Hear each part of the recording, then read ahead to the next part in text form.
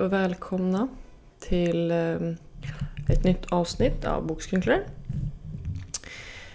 Idag ska vi prata om något så vanligt som ondhet och godhet. Resonera lite kring det.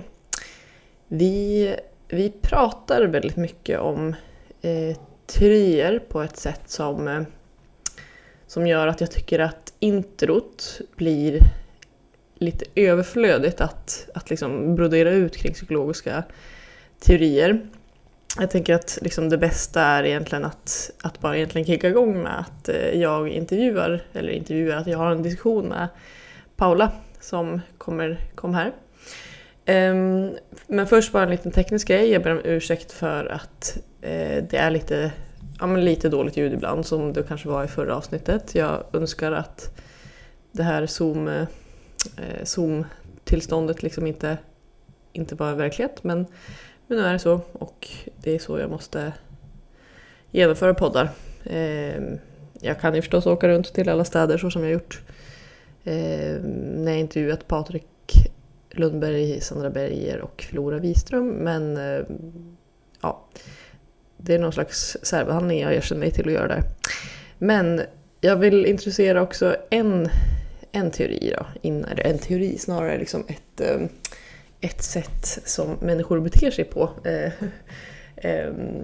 bara för att ge en liten grund till det här avsnittet. Och det är ett så kallat dikotomt tänkande, vilket också kallas allt eller inget tänkande, svart och vitt tänkande. Det vill säga det som traditionellt sett har många tonåringar anses liksom ha det här.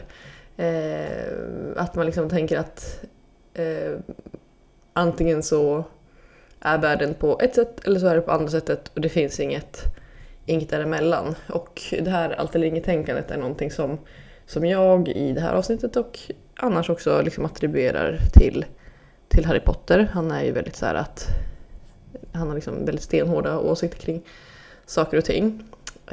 Men vi nyanserar lite det här i avsnittet också. Men i alla fall, allt eller inget tänkande, det är någonting som man har sett kopplingar till olika syndrom. Det kan vara borderline personlighetsstörning, och det kan också vara ätstörningar. Det är väldigt vanligt att det finns det här allt eller inget tänkande, dikotoma tänkandet, som gör att man liksom inte har en nyanserad bild. Men också kopplat det lite till personlighetsegenskaper som finns inom the dark triad, alltså liksom narcissism, empatistörningar, antisocialitet och sådär.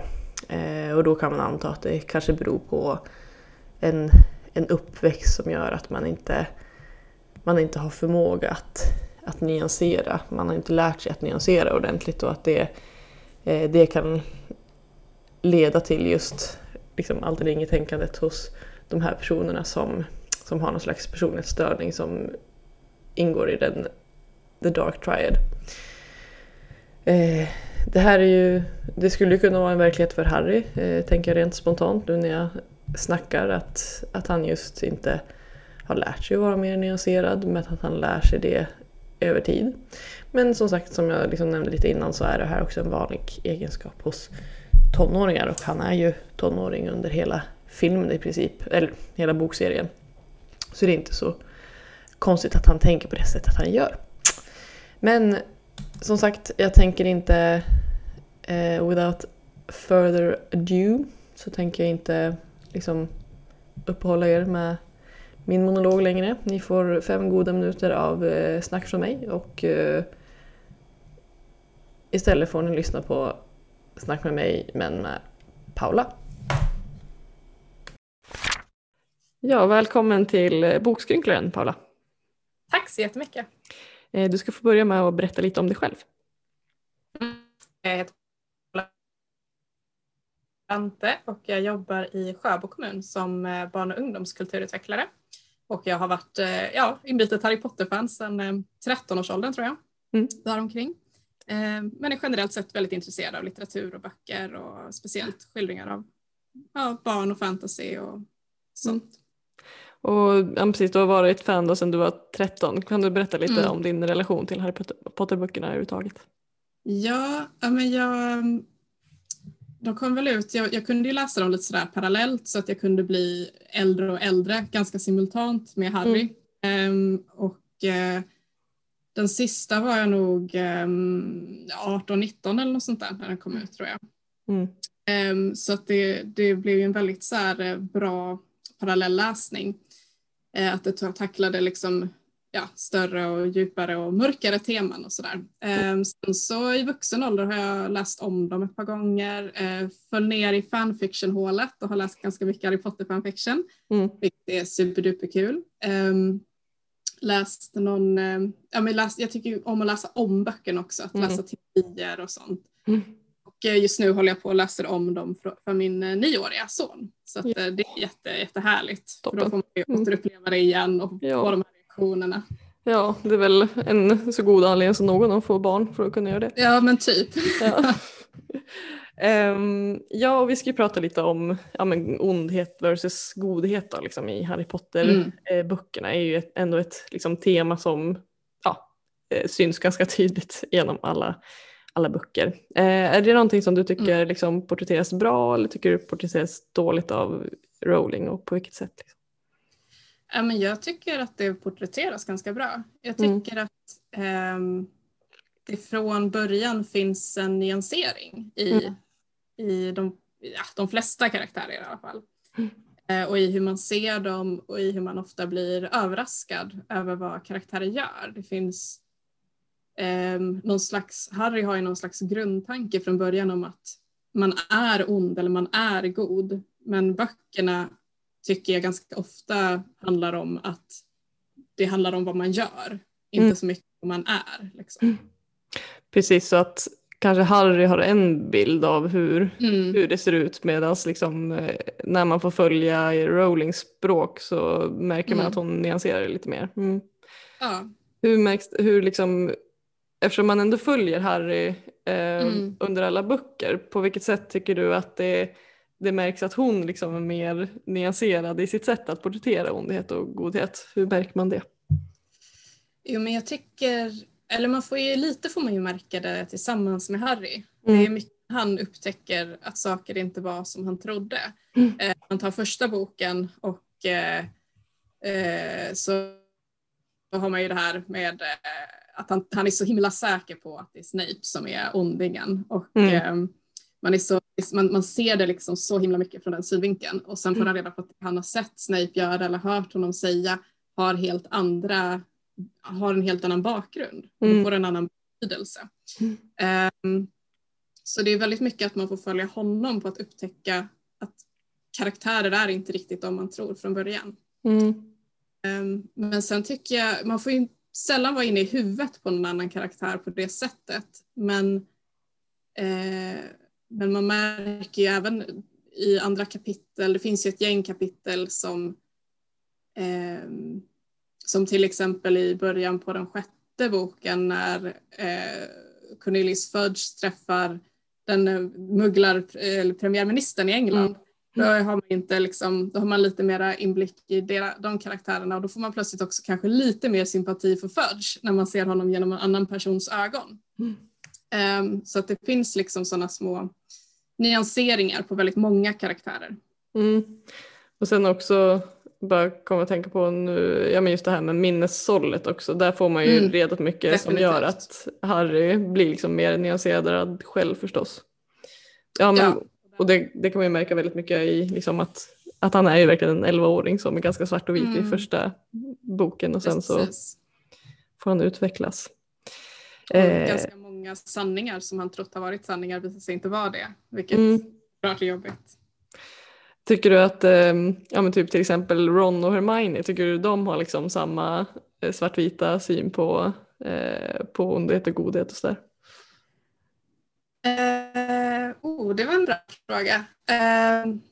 Jag tänker att så de är väldigt olika de tre. Och där de har liksom olika sätt att förhålla sig till det. Hermione är intressant, det diskuterar man ju också ofta, att hon hon är ju väldigt, hon är liksom en god person, men hon gör ju också en del saker som är ganska, de är logiska för henne, men de kanske inte alltid är jätteschyssta liksom. Som typ fuskar i den här uttagningen i Quidditch i 6:e boken är det väl, så att de kommer in i laget. Och det är liksom så här, helt oacceptabelt egentligen, fast det är ändå okej, för att den hon gjorde det mot, han var liksom douchig, så därför är det okej. Det är liksom, men hon kan ju göra en hel del som känns som så här, målet rättfärdigar medlet. Och Ron, han är ofta ganska så här jordad och nyanserad, men samtidigt så har han ju köpt också mycket så här som att typ alla varulvar är alltid farliga, alla jätter är alltid farliga. Han har ju liksom vuxit upp med olika fördomar som han inte alltid ifrågasätter. Så där kan man väl tänka lite typ så här, bara för att komma in lite på typ arv- och miljöfrågan liksom, att så här, där är ju väldigt tydligt hos Ron då, just hur tydligt det är kanske att hans barndomsmiljö har gjort att han tänker på vissa sätt och så där, jämfört med men då vad Harry gör eller vad Hermione gör som kommer från mugglarfamiljer och sådär.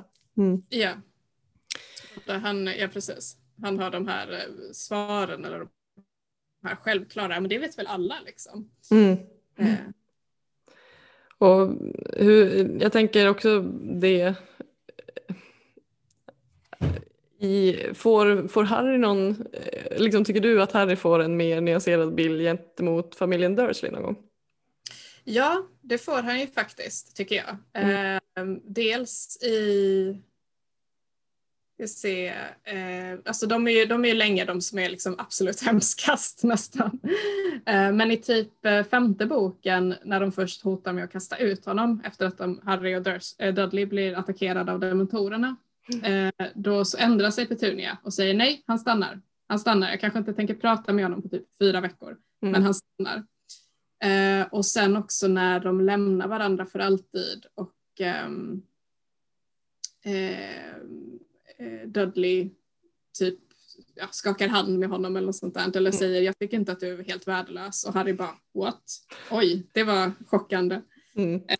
Och man får ju också lite inblickar där genom minnen att Petunia, att det kanske handlade mycket om avundsjuka och att liksom hon blev på något sätt separerad från sin syster på ett ganska brutalt sätt egentligen. Alltså inte träffa henne på nästan ett år i taget. Och de kunde ju aldrig ha den syskonrelationen igen. Så att det finns, men Vernon Dursley, nej. Inte direkt. Nej, precis. Och man får aldrig egentligen se kanske då att Harry rätt ut säger någonting om att så här, jag har förståelse för att det var så här, vilket såklart är rimligt. Han har liksom blivit ändå typ psykiskt misshandlad i många år av Dursleys liksom. Men vi pratar just det här om att han är ju ganska upptagen just med liksom tanken på just ondhet och godhet och sådär, och att det är liksom någonting som upptar honom. Och det är någonting som upptar honom speciellt i 5:e boken, tänker jag. Just det, när han blir typ possessed av Voldemort på mångas, inte possessed, men han är med honom. Upplever hans känslor liksom. Precis. Liksom har du några tankar kring det, just det här att det är som att han tänker att han inte kan styra någonting själv, utan att liksom, om man har blivit lite ond, då är man ond. Det är väl som så här deterministiskt sätt att se på ondska och godhet, eller vad säga. Ja, men precis, och att han långsamt ska dras in i något, ja men precis, som han inte har någon kontroll över. Och också lite att alltså det här att andra ska se på honom annorlunda. Han drar ju sig undan alla där. Men i den boken har han ju också väldigt mycket ilska.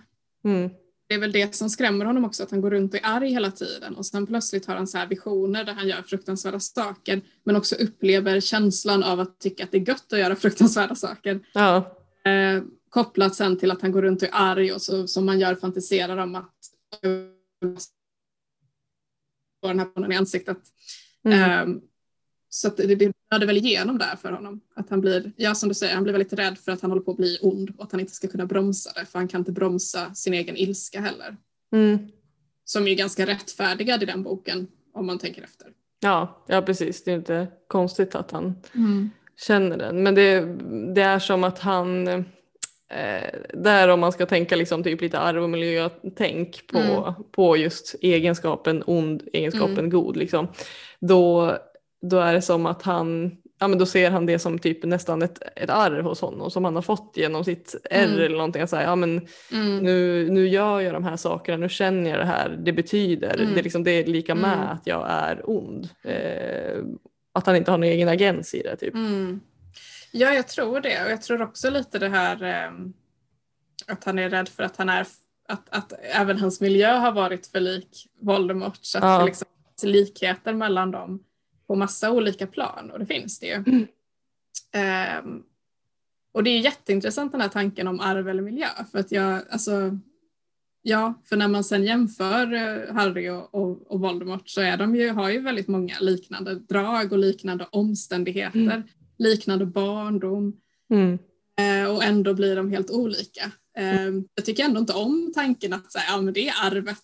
Det är klart att Voldemort skulle alltid ha, alltså oavsett så skulle han ha blivit en ond typ. Men jag tycker ändå att böckerna promotar någon slags, du väljer.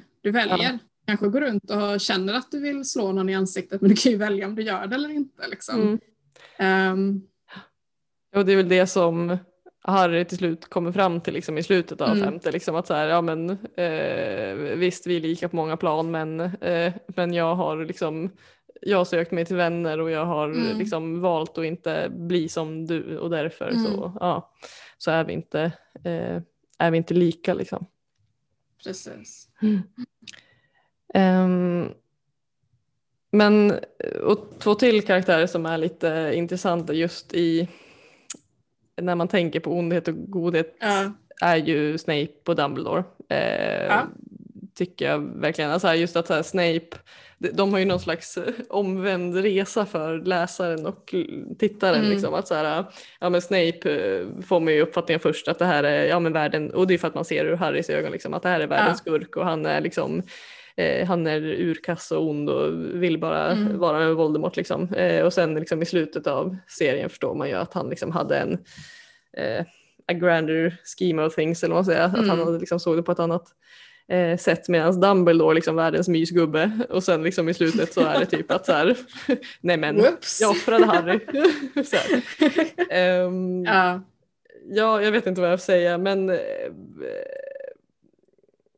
men jag håller helt med dig om den liksom, analysen och det här liksom, hur de går från olika extremer till att det blir lite mer så här muddied waters liksom, att det blir lite svårt. Jag tänkte på det som om Hermione innan, så är det ju liksom samma med Dumbledore, det här att det är lite så här, det man gör är liksom kanske inte lika viktigt som vilket mål man har. Så att liksom ganska mycket man kan motivera med att det här är det bästa för alla på något sätt.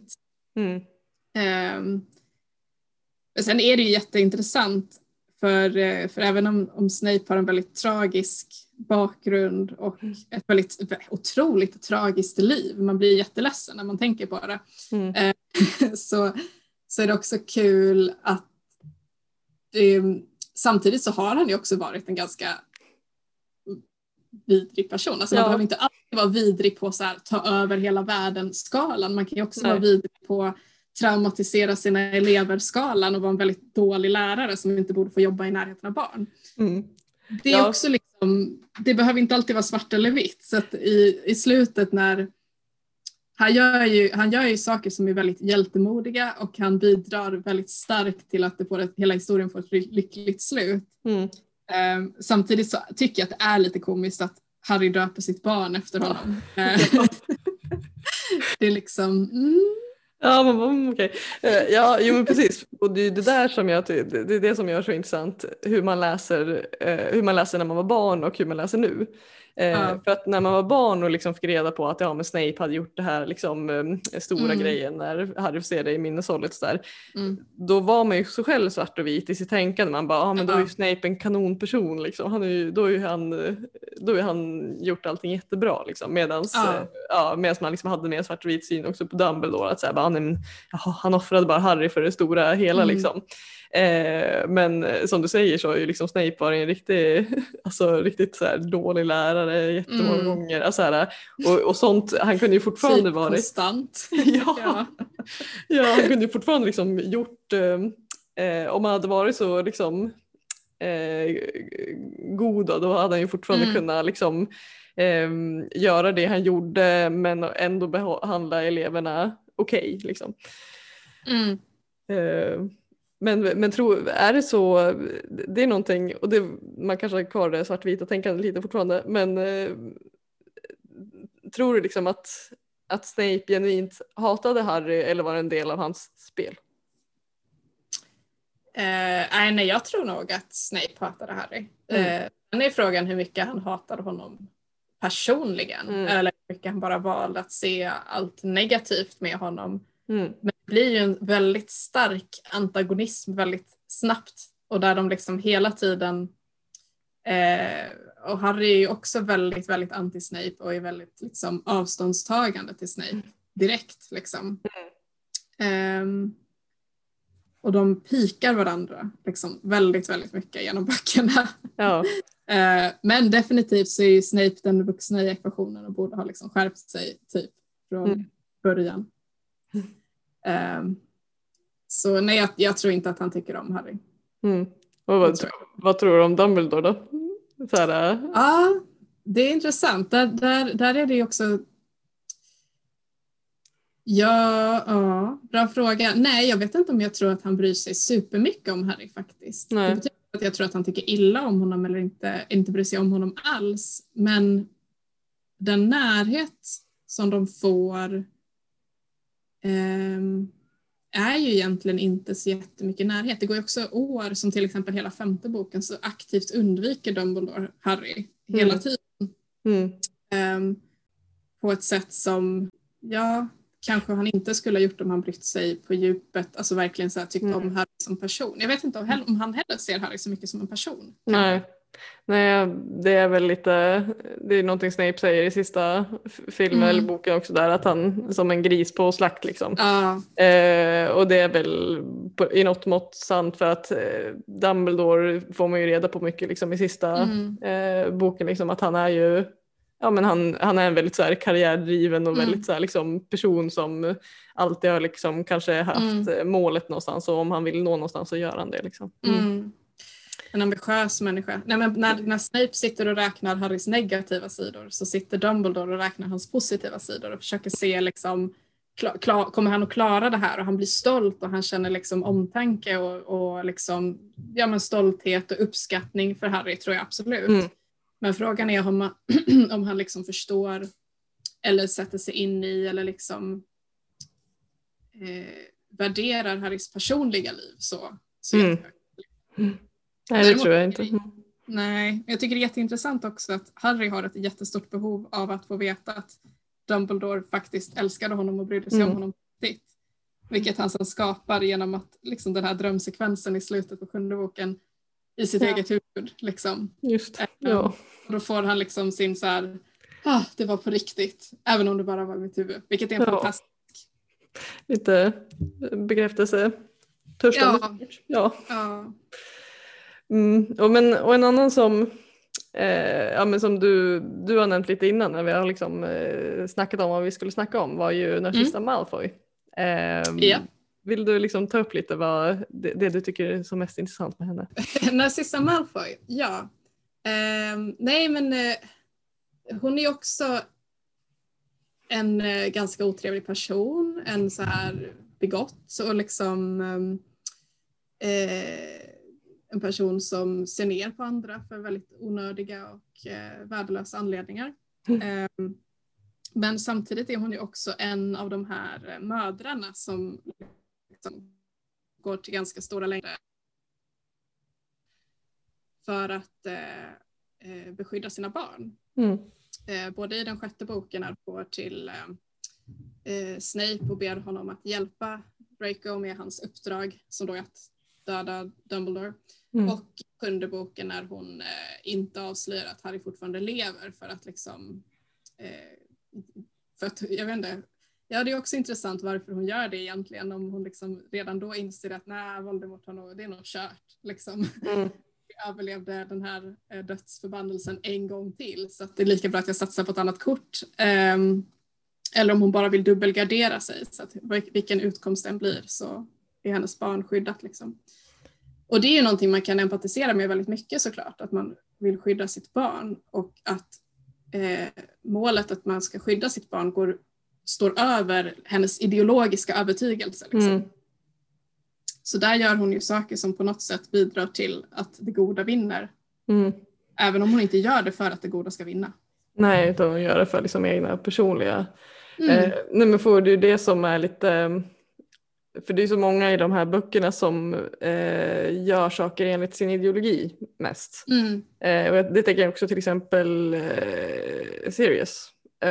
Alltså så här, han är ju nära, liksom, han blir ju nära Harry och sådär, men till syvende och sist så han blir typ irriterad, jag kommer inte ihåg exakt när det är, men vilken bok så där, men han blir irriterad på Harry den gången när han inte liksom utför sitt jobb ordentligt mot, alltså jag kommer inte ihåg vilken men att han liksom så här, han är ju väldigt liksom driven mot hämnden liksom, och mot att det goda ska vinna liksom, så att han ibland liksom kan vara ganska snorkig mot Harry och de som inte och de som står i vägen för honom liksom. Ja, precis.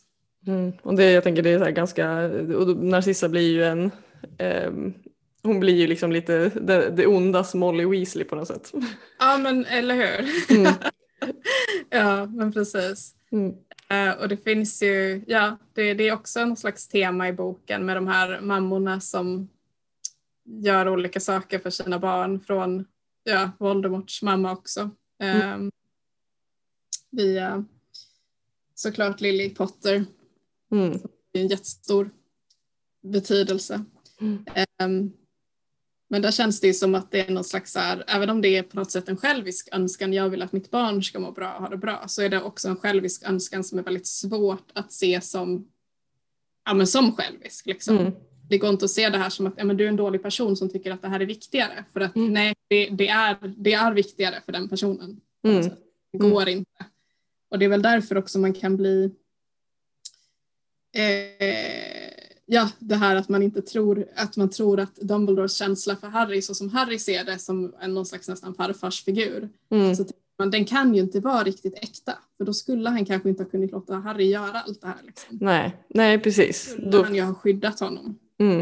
Precis, man tänker att då skulle han ha någon slags sån fadersinstinkt liksom, som ska trumfa, men det gör ju inte uppenbarligen eftersom han fortsätter. Och det är ju ändå väldigt för en person som är så liksom fast i ondhet versus godhet, att han, alltså Harry då, att han sen när han träffar liksom Dumbledore där på den här dödens plattform. Precis, plattformen. Jag kommer ihåg att jag tyckte det var så jobbigt när man såg det, och att han liksom inte konfronterade Dumbledore eller någonting på något sätt. Att man säger, men hallå, så här, du har ju fått reda på att Dumbledore typ så här, skickar ut dig på slakt, varför konfronterar honom inte? Men det är på en liksom, typ otrolig också, typ mognad hos Harry då, att han kan liksom bortse från det. Och prata om viktiga saker där då. Men kanske också för att Harry aldrig har fått lära, alltså därför att hans syn blir ju på något sätt att det goda är det viktigaste. Han kan inte se sitt liv som viktigare än det goda. Nej. Men på det sättet skulle det vara intressant att se hur Harry skulle vara som förälder. Jag har inte läst den här pjäsen till exempel som finns, men som folk verkar ha mycket viktigare. Cursed Child. Man skulle ju se den pjäsen, men kanske inte läsa manuset. Nej, och folk har väl varit rätt irriterade på den också, men just det här, hur skulle han resonera om han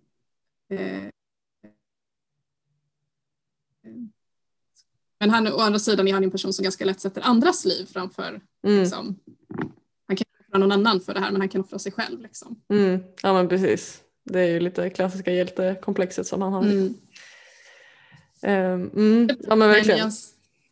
Om jag får hoppa tillbaka lite på det här med nyansering, så tänkte jag att förutom Vernon Dursley så finns det ju en annan person som inte får någon typ av nyansering alls. Det är ju Umbridge. Ja. Dolores Umbridge i 5:e boken. Hon har verkligen inga försonande drag överhuvudtaget. Hon får ingen minsta förståelse i backstory.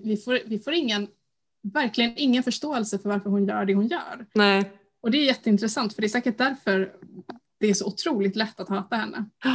Och tänker du att det är liksom, är det någonting bra då att det finns sådana enkla karaktärer också, eller liksom hade det blivit bättre om hon också var lite mer komplex som de andra?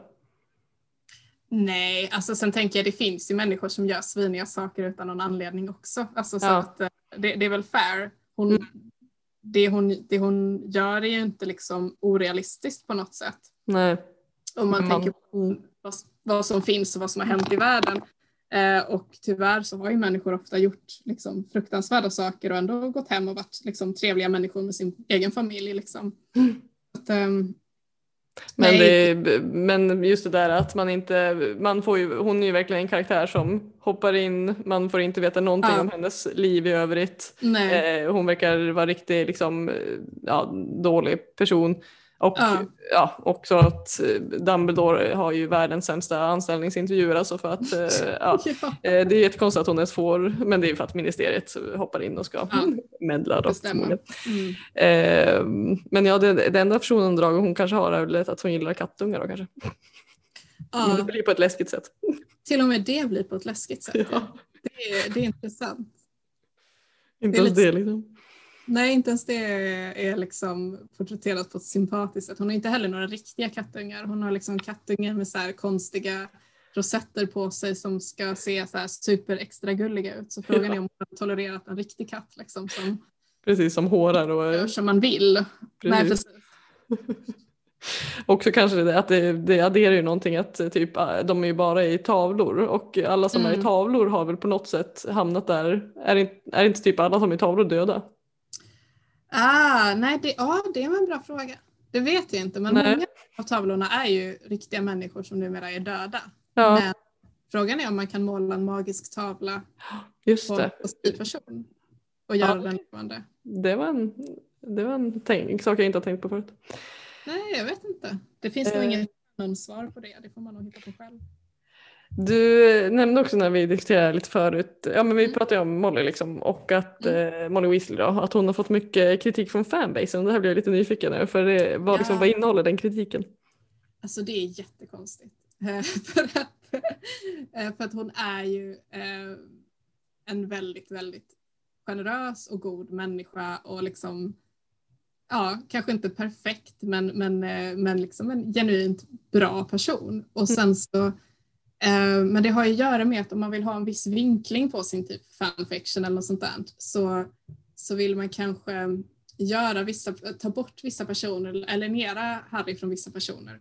Men det som folk brukar ta fasta på, det är till exempel att någon gång så sitter hon och Ginny och Hermione tror jag och fnissar och pratar om kärleksdrycker. Så det är en sån här sak. Det finns här en trope i fanfiction att dels att hon kanske har så här lurat sin man att gifta sig med henne för att hon liksom gav honom kärleksdrycker så att han liksom inte hade något val. Dels att hon och resten av familjen så på olika sätt konspirerar mot Harry. Ofta på Dumbledores uppdrag. Det här är jättekonstiga grejer men det är ganska vanligt. Och då kan det vara att liksom Ginny ger Harry kärleksdrycker för att han ska bli kär i henne och sådär. Och en annan sak som man så här, liksom, inte det här lite misstänkt är, alltså allt det här är ju lite halmstrån, det hörs ju liksom. Ja. När Harry är på väg mot perrong 9 och 3/4 första gången och så går de förbi hela familjen och så hör han henne säga Ginny, vilken plattform var det vi skulle till nu igen? Och så säger Ginny 9 och 3/4 och han bara, vänta nu vet jag kan följa efter dem så kan jag hitta det. Och då är de så här, men det borde ju hon ha vetat. Hur kan hon ha hon? Hur ofta har hon åkt liksom, det här tåget? Så att varför säger hon det här? Det borde hon redan veta. Liksom. Det är för att hon ska liksom, lura honom att liksom, följa med dem och se dem som goda människor. Det är jättekonstigt. Jag menar, jag säger så 1000 gånger till mina egna barn så här, var ligger affären nu igen? Ja. Ja, det är bara för att man ska ha något att prata om och liksom hålla folk igång under tiden. Verkligen. Men jag tror att liksom, det som kan vara, jag tror det är i 5:an så bråkar hon och Sirius väldigt mycket om hur mycket Harry ska få vara med i liksom Order of the Phoenix. Hon är ju den som tar den här mammarollen för Harry. Och Harry kan ju inte riktigt, han kan inte få ha en mamma, för då kan han inte vara den här hjälten och vara på den här Hero's Journey-resan. En föräldrafigur ställer sig i vägen därför att en föräldrafigur säger nej, han får inte göra det här farliga. Han ska liksom runt och vara barn. Så jag kan tänka mig att det kanske är därför hon blir impopulär också, därför att man ser henne som någon som står i vägen för Harrys liksom, resa och Harrys lite status. För att hon försöker liksom kanske ta lite en mammaroll till honom. Ja, typ att hennes omvårdnad blir liksom ett hinder för Harrys hjältedåd. Liksom. Ja, men det är väldigt kul tycker jag att man ofta i samma böcker eller samma fanfiction som demoniserar familjen Weasley, så är ofta det massa så här trevliga Slytherin-personer som liksom inte alls var så där taskiga som det verkar som i böckerna. Just det, vilka är det då? Ja, men Draco Malfoy. Ja, okej. Men flera av de andra också. Ja. Men familjen Malfoy blir ofta så här, om man demoniserar familjen Weasley, då har man istället hittat på en massa ursäkter till varför familjen Malfoy egentligen är okej. Liksom. Just det, och det är typ så här att de blev tvingade under Voldemort-styre typ. Och de blev tvingade, de var kanske mer okunniga än liksom fördomsfulla. De var kanske mera så här, de hade de här åsikterna, men nu har de ändrat sig när de lär känna då oftast Harry eller Hermione eller någon annan sån som då kan motbevisa liksom, på något sätt. Men också ofta att liksom de själva har någon slags tragik i sin bakgrund som gör att de har gjort dåliga val, men då måste man ju ge dem en andra chans. Liksom. Ja, just det. Vilket är, Ja, man har ju inte fått höra så mycket om just deras bakgrund och när de anslöt sig och varför och sådär. Så det är ju det är många antaganden man gör då. Men alltså. Spännande. Men Draco är en sån person. Där kan man verkligen snacka om en arv och miljö liksom, diskussion utan dess like. Liksom, att så här, ja, men han liksom växer ju upp verkligen i Malfoy-familjen och men anammar liksom det sättet att tänka, och Voldemort är liksom högst upp av alla, men man märker ju också att han sen när han liksom blir mer inne i det förstås är väldigt traumatiserad av då är det inte lika kul. Nej, det är inte så jättesvårt att ha ändå del sympati för Draco Malfoy. För precis som du säger, han har det ganska tufft under de 2 sista böckerna. Då är han verkligen så här in över huvudet i någonting som han inte riktigt förstår vidden av. Och också för att han har jag kommer ihåg att jag läste att Jason Isaacs som spelar hans pappa, som spelar Lucius Malfoy i filmerna, han gick in i filmerna, han kom med först i den andra filmen och gick in med liksom ambitionen att han skulle vara en så jävlig pappa så att folk skulle börja tycka synd om Draco. Men det finns ju också lite det att det är lite så här, herregud, kunde du inte klara dig bättre än den här mugglarfödda tjejen liksom. Och, alltså, det finns en press på honom och det finns det här lite itutandet av åsikter och fördomar. Men samtidigt så väljer han ju precis allt han gör. För det är han ju faktiskt inte med sina föräldrar på skolan. Så väljer han en massa jättedåliga saker. Liksom. Ja, men verkligen. Och sen, ja men precis så jag menar, han är ju förstås i dåliga sällskap och sådär också. Men man märker ju också att han är en ganska ensam person också. Även fast han har Crabbe and Goyle. Ja. Så känns han ju inte som en person som liksom, är så poppis egentligen. Utan han gör det bara med makt. Liksom. Precis. Och det är också ett så här, de verkar han ju inte vara kompis med på riktigt liksom. Det är mer ett par hantlangare. Han köper minions-systemet liksom. Här är jag och här är mina minions. Precis. Ja, men det är ju väldigt spännande diskussion. Jag tänker att det var det jag hade att fråga, men känner att du vill lägga till någonting? Nej, men jag har tänkt lite på det här med parallellerna till men lite så här paralleller till kristendomen, det här med att offra sig för resten av gänget på något sätt. Men också tänkte jag lite på att det är också lite paralleller till Narnia-böckerna faktiskt. Just det. Om du... Jag har sett filmerna bara, inte läst. Okej. Men den var ju väldigt inspirerad av kristendomen och av liksom att Jesus offrar sig, så har de istället lejon som offrar sig för alla och sen kommer tillbaka och blir levande igen. Just det. Och det är lite så här samma tema. Det var egentligen mest att jag tyckte att det var en just det. Ja, det är också lite Kristusfigur. Han är ju lite Jesus, han blir ju lite Jesus liksom. Men också är det ju på ett sätt är det en ganska tacksam grej att luta sig på, för då får man både offra sig själv och vara den absolut största hjälten någonsin, och så får man också komma tillbaka och uppleva det liksom, på något sätt. Att det faktiskt blev bra. Och så hans letande av horocruxer är lite typ hans långa gång med korset eller någonting. Att man kan... Ja, gud, det kan man ju faktiskt också se det som. Ja. Undrar vem som är Judas bara. Ja. Det är frågan om det finns någon direkt. Det är ju nästan... Är det Dumbledore? Ja. Ja.